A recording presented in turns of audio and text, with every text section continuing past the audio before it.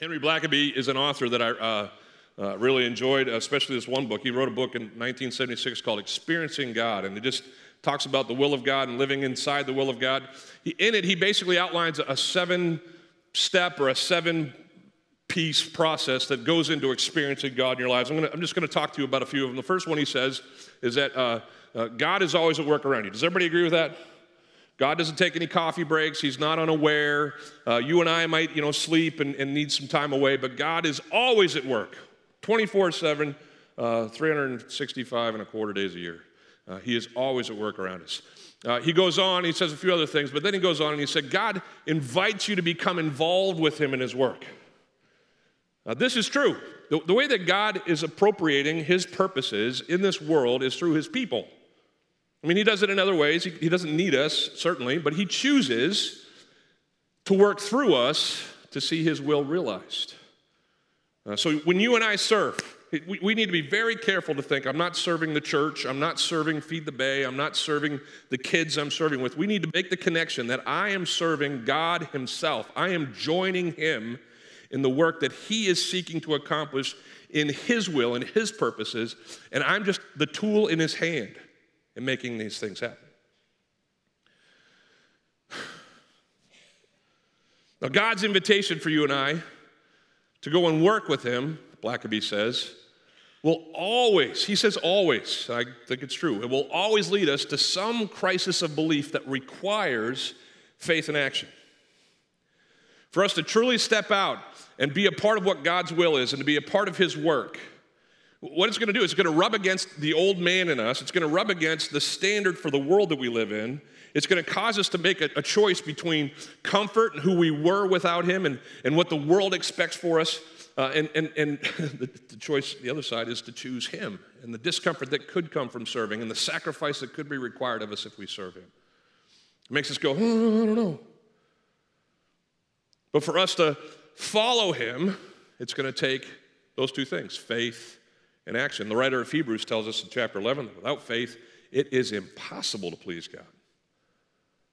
We know from Romans that faith is counted to us as righteousness. It's the key to us even being connected to God in his work in some way. Jesus told us that if we had just a seed-sized faith, just an itty-bitty dab of faith, we could move mountains. It's powerful. It's precious. It's a priority for the Christian life. You got to have faith. George Michael. But faith, as James tells us, without actions or without deeds, it's dead. You can't just believe.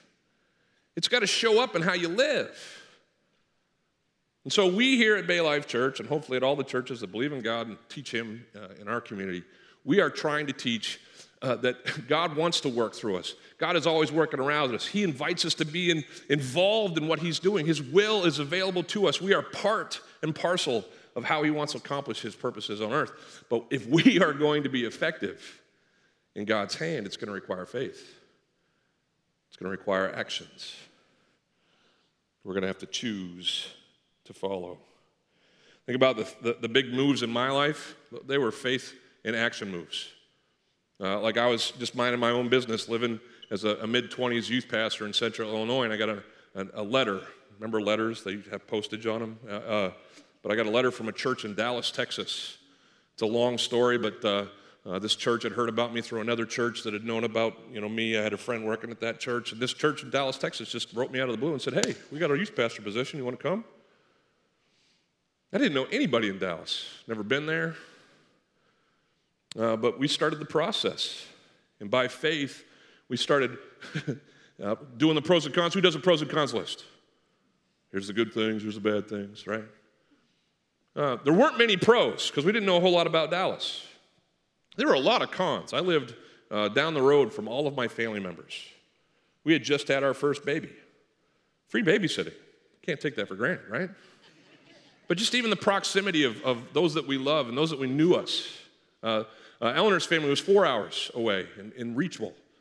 There was lots of cons, but ultimately, story shorter, God led us to load up the truck and move to, not Beverly, but Dallas. And There were many days in the first few months of living there, I was like, this was the wrong choice. I didn't like Texas. I didn't like the heat. I didn't understand the people. Everything was different. Everything was new. But we stayed, even in the midst of that crisis of belief, because by faith we had believed that this was where God had for us and what he wanted us to do. We had a blessed 9 years there. But 9 years later, we heard from a church in this place called Brandon, Florida. Where's that? Right? And someone came and stalked my house in Texas. And we started conversations and met the elder board and flew out here and answered questions and stood up here on the stage or sat up here on the stage as an entire congregation grilled us with questions and preached on a Sunday, and they all said, we want you to come. And I sat in the office that I have now sat in for 13 years praying with my wife and saying, God, what do you want us to do? And by faith, we came here. And I will tell you, there were times in our being here where we were pretty sure that we had heard God wrong. Because it's just hard. Any change, any challenge, it's just hard. It requires, but you know what kept us here? We believed fully that this is where God would have us. And God has blessed, hasn't been perfect, but God has blessed in amazing ways. It's just what it takes. Now, Blackaby goes on and he says this. He says, you must make major adjustments in your life if you're going to join God in what he's doing. Is everybody picking up from my stories that that's true? But here's the payoff. He says this. He says, you come to know God by experience as you obey him and he accomplishes his work through you. This was probably the most formative thing when I read this book.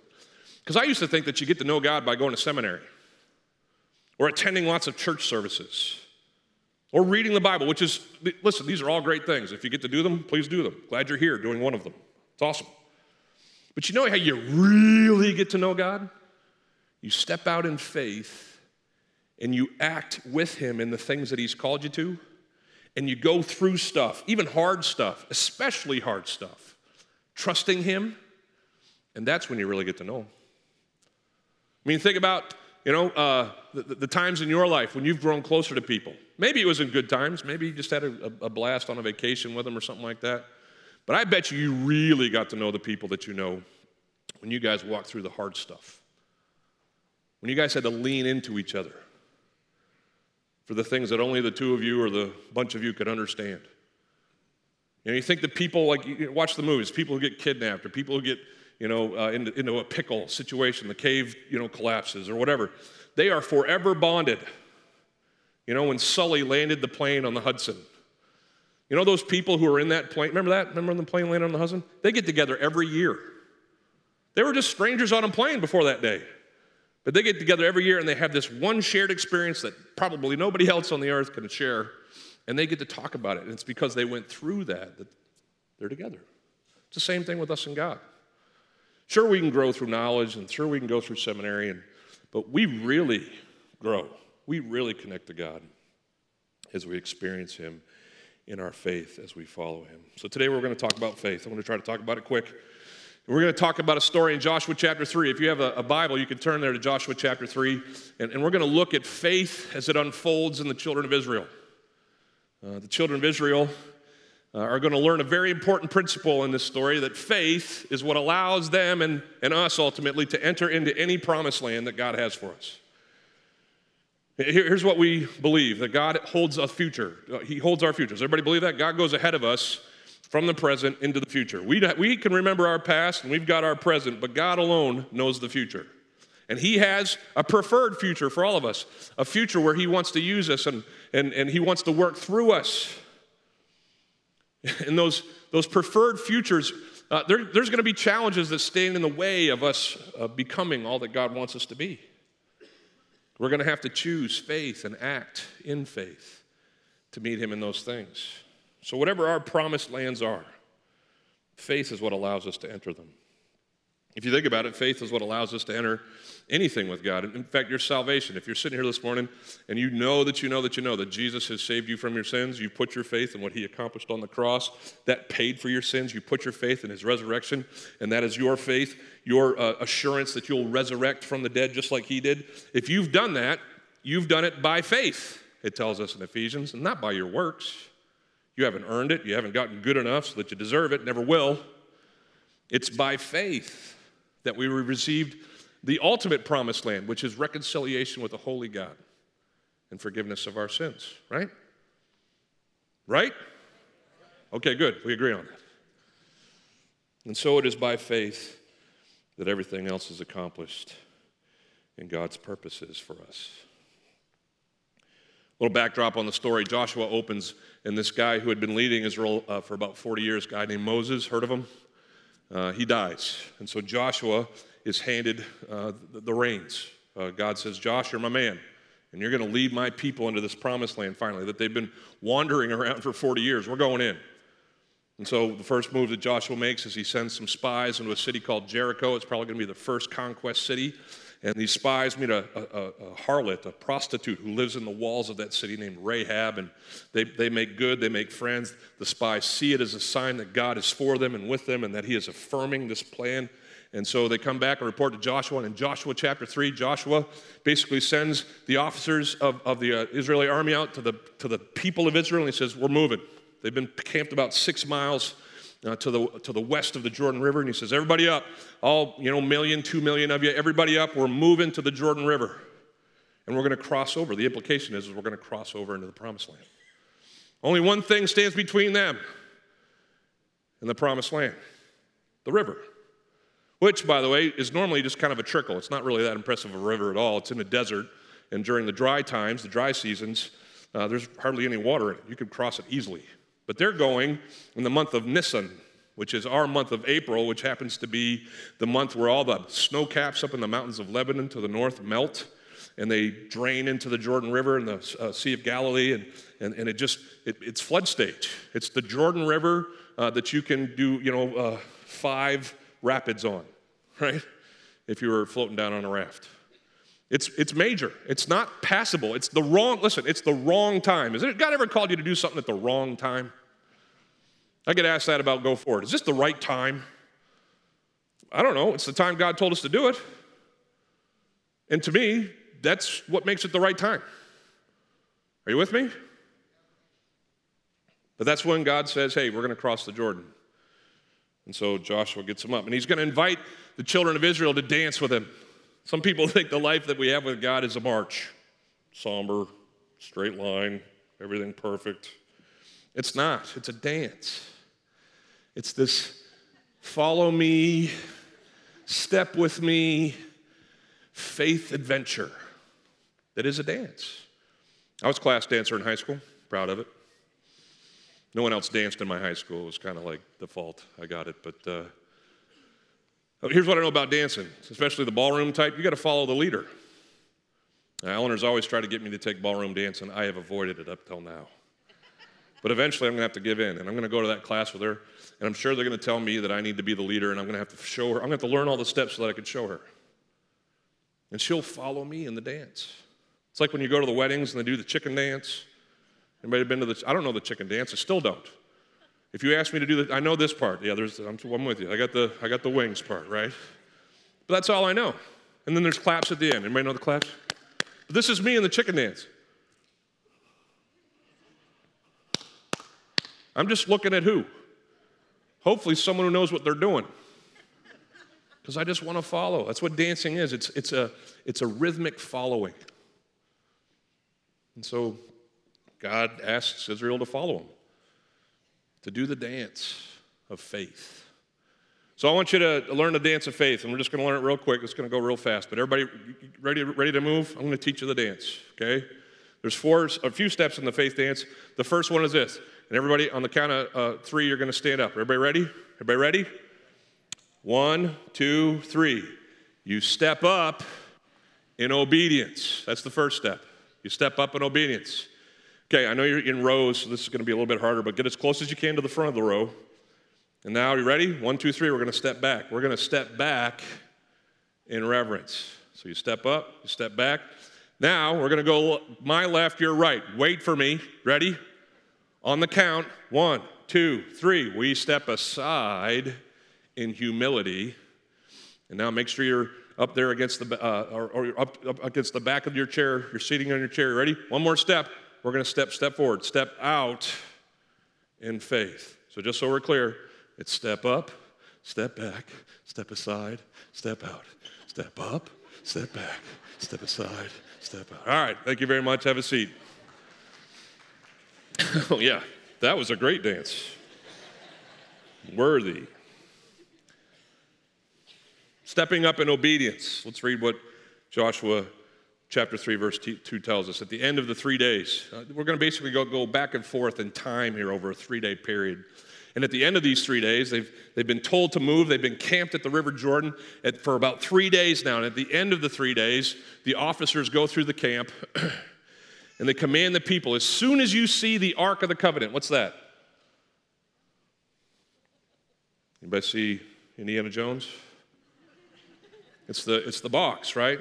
It's a 4x2x2 box, just gilded with gold. It's got some angels on its corners, and inside are the staff of Moses, a jar of manna, the Old Testament, the 10 Commandments on the tablets, not the whole Old Testament.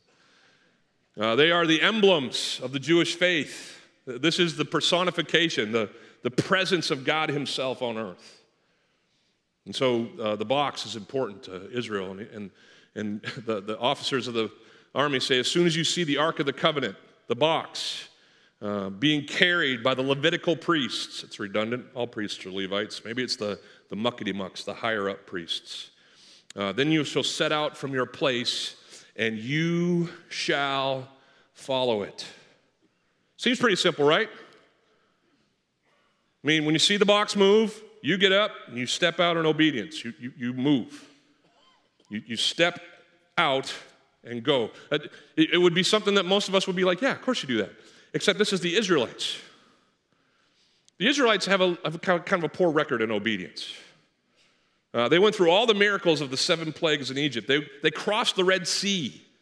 They had all the evidence that they needed that God was for them, that he was going to take them to the promised land. But their disbelief, their disgruntledness, their refusal to follow kept them in the woods for 40 years, again and again and again. They met God's call of let's go with, I don't think so. I got a better plan. The situation's not right. And so an entire generation of Israelites misses out on God's preferred plan for their future because they just wouldn't obey.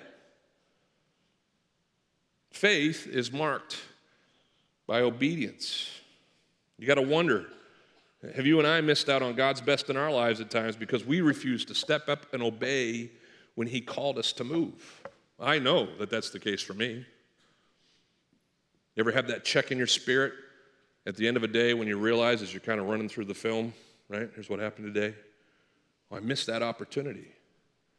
And we shouldn't live in guilt. God doesn't give us guilt, but he does give us conviction. And he wants us to learn from those misses. And I'm grateful that, over time as a pastor, I'm not perfect yet. I won't ever be. But I'm learning from my misses to just trust God and go out, step out in faith. Like, I got here in 2004, 2005, and I knew right away that our debt was an issue. It was a problem. And for 8 years, I prayed about it. I talked to our board about it. I talked to our staff about it. We came up with different ways that we could somehow circumvent it and figure out how to, do this and do that. And maybe this will pay it off and all these things. And then finally, God just kind of shook me by the shoulders and he said, Mark, are we going to do this or not? And I had to look myself in the mirror and look on the face of God and realize that the reason that we hadn't risen up yet is because I just didn't believe that we could. I just didn't trust that our church could accomplish those things for whatever reasons. Fear. I didn't want to fail. Who likes failing? Who loves failing? So it's just easier not to start something than to start something and fail. But finally, I just bug it. And the elders were just like, bug it. We're doing this. And then you guys responded. And God worked through us, not just to retire $3.5 million of debt, but he grew us in so many amazing ways because finally the leaders that you trust said, let's go. And you did, to the glory of God and by his grace and leading. Faith starts with obedience. Faith continues as we step behind in reverence. We need to step behind in reverence. Look what it says here.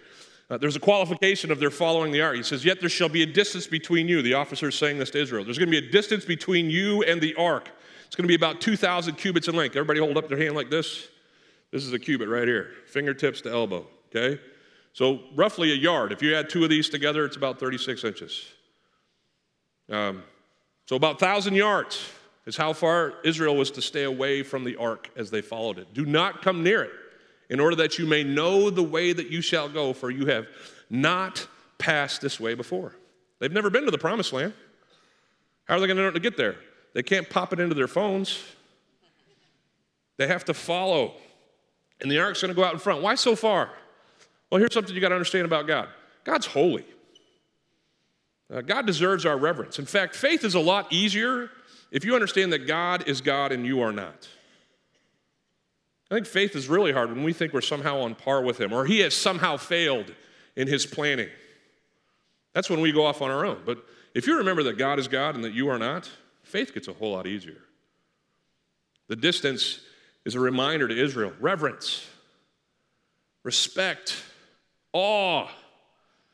God knows where he's going. You don't. You stay behind. You follow him because he'll show you the way that you're supposed to go. I lead on Wednesday nights, most Wednesday nights, the third grade boys that are our Awana group. And I just ask a few things of them. When I'm talking, don't, right? Let's do what we're required to do at any of the times that we're doing it. And then when we're walking places, what you have to do, you got to go to games, you got to go get water, you got to do all these things. Just stay behind me. Just stay behind. I don't know if that's just me, but I just don't like if we're in a line, not a blob, a line, stay behind me. You don't know where I'm going. I might peel off and head to Publix. I don't know what's going to happen. You got to stay behind me to know what's going to happen. But who knows the third grader that's really great at staying behind? And they're bouncing off the walls, and I get it. They've just played games for a half an hour, and Ryan's made them crazy, and it's just nuts out there. And but I'm constantly saying, hey guys, stay behind me. And I think God looks down at us in our lives, whatever our lives are facing. And he's got this hope for us, this promised land that he wants us to go through. But he's just saying, listen, remember who I am and stay behind me. Let me lead. I know the way. You should follow. He tells us also in this text that we need in faith to step aside in humility.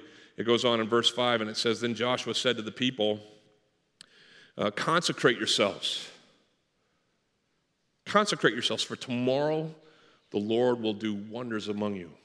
It's an interesting phrase there. It doesn't happen all the time in the Old Testament. These wonders are what we would call miracles. And Joshua's calling his shot. There's going to be a miracle tomorrow. We're going to follow the ark. We're going to stay back in awe and reverence. We're going to let God lead. But we're going to follow the ark. You're going to step it up in obedience, and we're going to follow the ark. And then as we consecrate ourselves, God's going to do amazing things. Consecration. Two principal parts to consecration is preparation and then separation. When you think consecration, think preparation and separation.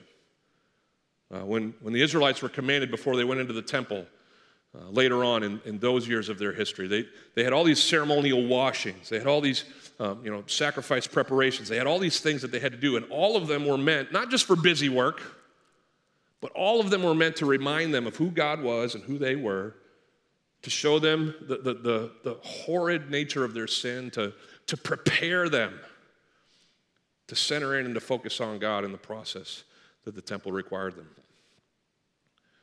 And so consecration, even here before they enter the promised land, is what's required of them. And in Exodus chapter 19, we probably have kind of a summary of the consecration. They would have washed, okay, which was not a given in those days, but they would have washed. They would have put on clean clothes or ceremonial clothes. This was like going to church. We're going to go see some wonders.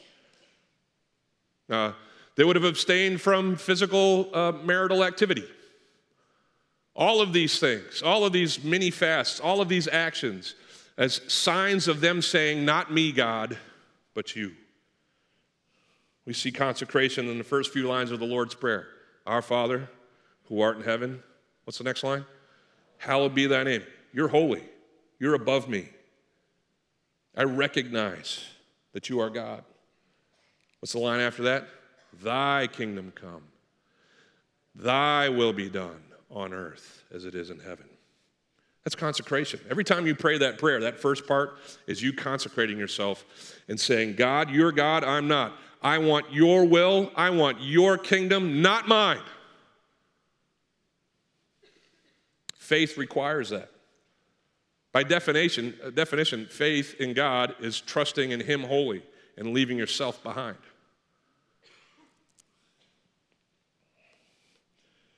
That's why we have all these activities in our journals, all these things. We're not trying to make you busy when it comes to go forward. It may seem like that. Oh, I got this other thing I got to do. No, we're just trying to offer opportunities for us to break away from our norm, to center ourselves on the God who is calling us to next things, to hear from him,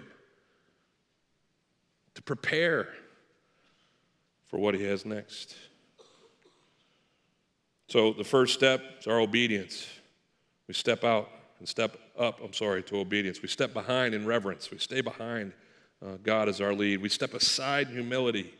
We understand that this Christ life is meant is designed to be lived in our entire existence is meant to be submitted to the Christ in us, and Christ needs to flow out of us and through us to the world around us. And the last part then is just to step out in faith. Step out in faith. So, the Lord says to Joshua, today I will begin to exalt you in the sight of Israel, that they may know that as I was with Moses, so I will be with you. They're there at the river. And God comes to Joshua and he says, Josh, we're here, man. This is it. This is the biggie. You got that big old fat river standing between you and the promised land, but something's going to happen. And when it happens, it's going to verify my hand in your life. It's going to verify that you're the leader, the rightful leader of Israel. They'll follow you for the rest of the conquest of the land because of what's going to happen today. Joshua's feeling pretty good. And as for you, go to the next verse, please. As for you, command the priests, God says to Joshua, who bear the ark of the covenant. Here's what you're going to do, priests. As you're carrying the box, when you come to the brink of the waters of the Jordan, you shall stand in the Jordan. All I want you to do is take that box, walk out into the Jordan, and just stand on the riverside. In the water, but stand there and just wait. So the priests have their instructions. And then Joshua says to the people of Israel, all right, come here, gather round, gather round. Listen to the words of the Lord your God.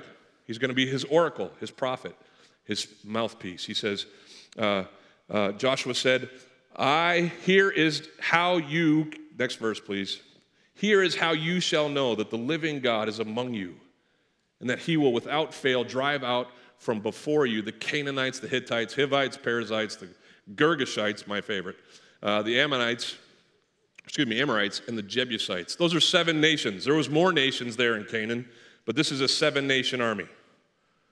It's not what the White Stripes were singing about. I looked it up. But the 7-nation army is basically a summary of all the nations that are there, 7 being the whole number of wholeness. So he's saying, listen, all the armies that come against you, you're going to be able to drive them out because I am with you. He says in verse 11, behold, the ark of the covenant of the Lord of all the earth is passing over before you to the Jordan. It's almost like Joshua is saying this as the priests are walking with the ark.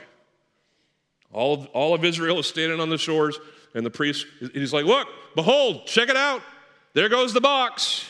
We followed it up to the riverside, but they're going into the river. He says, now therefore, take 12 men from the tribes of Israel, from each tribe. These guys are going to be instrumental. On the other side, they're going to build a monument out of 12 stones that were from the riverbed. You can read that in chapter 4.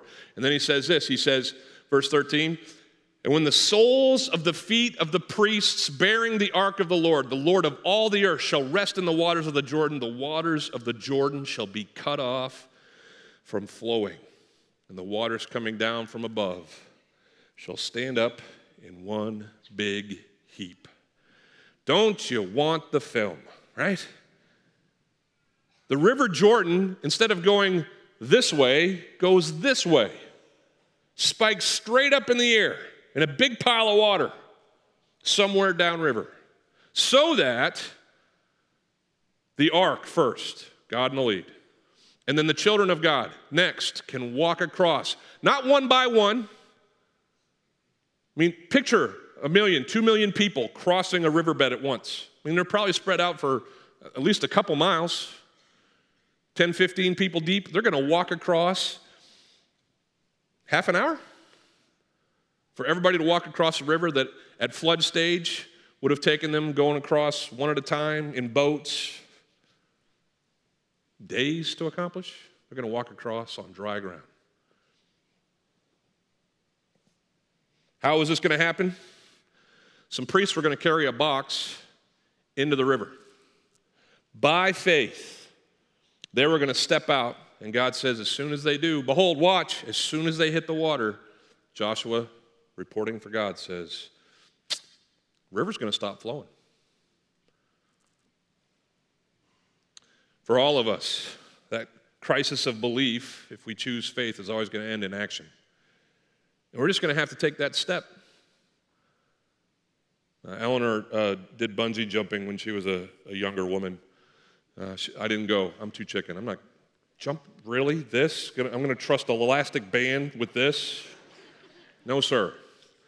But she stood on this perfectly good platform, 100 feet in the air, and she fell off of it, believing that a rubber band would save her life. She didn't tell me she was going to do it, by the way. We were with a youth group at a theme park, and I was with another group, and one of the kids says, hey, isn't that Eleanor? And I looked up, and there's my wife at the top of this bungee jumping thing. We didn't have the discussion. And so I watched her as she went, Bonza. I don't know what she said, but she just blew it. And that's the last part of faith, right? Took a little faith to climb the tower. Took a little faith to get all harnessed up. Took a little faith to stand over the edge. But the last part of faith is that. Trusting that God will get you through. Faith is the key to entering the promised land. Faith is the key to moving forward in your life when the hard things come. I'm walking through a devastating time in a friend's life. His marriage, in great part, he would tell you because of some of the choices he made. But his marriage is going through just a real struggle. He's separated from his wife. It's hard. And we're praying for restitution, for he and his wife to both seek God and honor him and the covenant that they've made. And we've talked tons over the last 2 or 3 weeks as this has all unfolded. I texted him last night because God put him on my heart before I preached. And he said, hey, how you doing? What's going on? And this is what he wrote me. I asked him if I could share this with you. He said he could. He said, I still feel broken, but God is in control. I continue to pray for his will to win out. He's been incredible over the past week and continually teaching me about grace. It sounds trivial to word it that way, but he continues to work on me, and God continues to confirm his will is for us not to divorce. I'm praying many hours each day and night for God to find a way for us to see our lives be what they're supposed to be when we keep God at the center of our marriage. I know there's so many praying for us. It's so humbling. And he says, I just want to thank you for reaching out to me. And that was his text. And I got up and I preached a message on faith, having just seen someone hold on to it for his marriage. I don't know what you're facing. I don't know what River Jordan stands between you and what's next in your life. But here's what I know about my God. He's the river crosser. He is able to do exceedingly and abundantly beyond anything that we could ask or think. And when we act in faith, this is the last thing, God steps in. When we act in faith, God steps in. I'll summarize the last verses for you for the sake of time. The priests step into the water, and it happens just like Joshua says it would. All the way back at a city called Adam, 17 miles or so up the river, the water stops. And again, it's in a huge heap. I'm just picturing it going straight up as it continues to flow. It tells us in verse 17 of chapter 3, if you can throw that up there, it says, the priests bearing the ark of the covenant of the Lord stood firmly on what kind of ground? Dry ground in the midst of the Jordan. And all of Israel passed over on dry ground until all the nation finished passing over through the Jordan. What does this sound like in the history of Israel? Have I got a parallel with that one? Yeah, Red Sea, right? The 40 years of wandering around starts with a water crossing and ends with a water crossing. Don't miss the significance of that. And they walk across on dry ground. There's two miracles here. A river shoots straight up in the air, and then the ground, which has everybody been like in a riverbed that's kind of, dried up over time? What do you got there usually? 4 or 5 feet of muck, right? I mean, it's not passable. Great, the water's not flowing. We can't get across this thing without sinking up to our, thighs and ugh. So God just, brings concrete to the River Jordan. And people just walk across on this dry, stable ground. 2 miracles for the price of 1. How good is our God? How great is our God? Think about this. How great is our God in preparing us for the next rivers that we're going to have to cross by letting us cross the first one? Does anybody think that maybe, like in 3 chapters, they're going to go to the city called Jericho? Big, huge walls. There's no way to penetrate them. And God's plan is for the armies of Israel to what? Hike. Take a walk. Not once, twice, 3 times, 7 times. Don't you think on the 5th time around the walls, people were starting to say, really? Really, Josh? This is it, huh? But I picture maybe one of the younger soldiers who's not, hard enough, and maybe he's got extra muscles, so he's not feeling the pain of 5, circles around a city. And maybe, just maybe, God has his heart in a different way than some of the grumblers. Do you think maybe he's the one who says, fellas, he got us across the river? Maybe that became the rallying cry at Jericho. Remember the river! And they kept walking. Because if God could stop a river, God can knock down some walls. And isn't that how it works in our lives? That God calls us to faith, not just for that one situation, but for the next things that will require faith and the next things after that will require faith.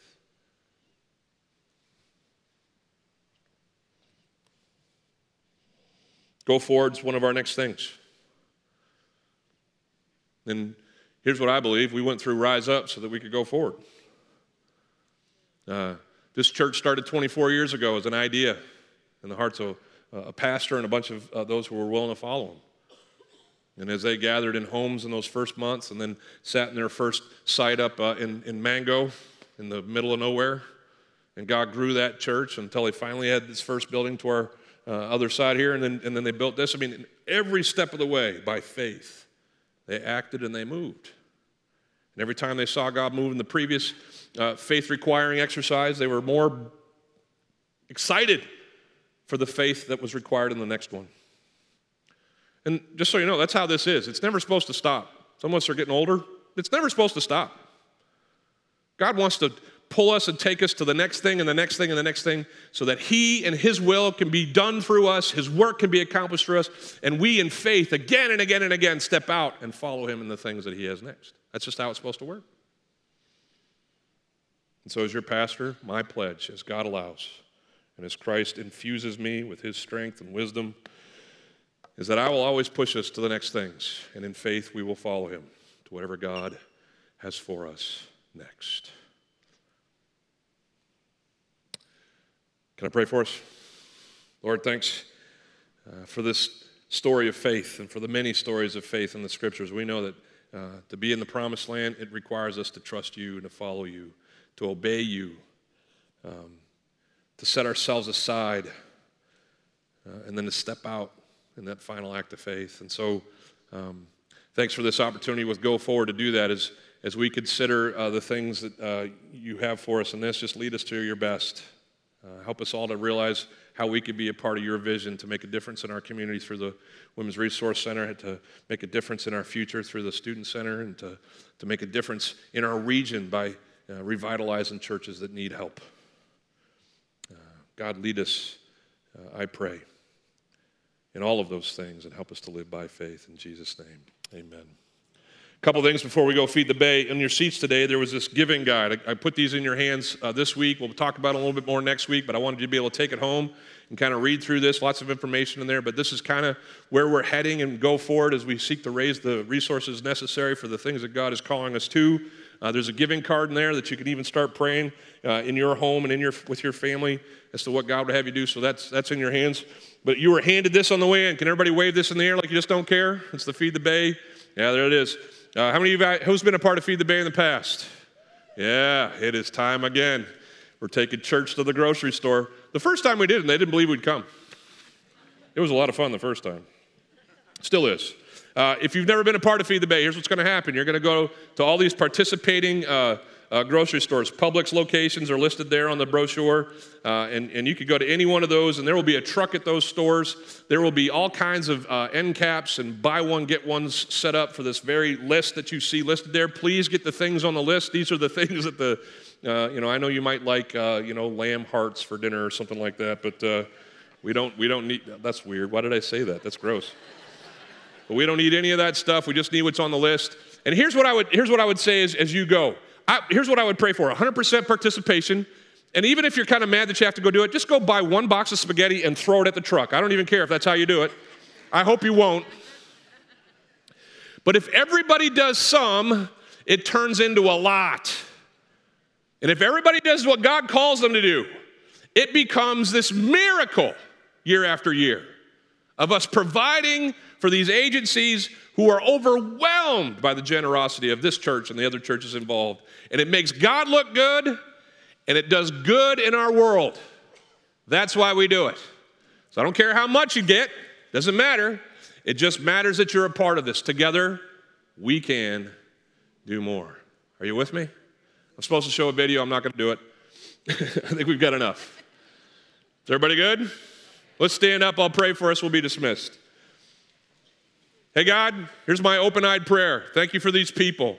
Thank you for their faith in being here and following you in their lives.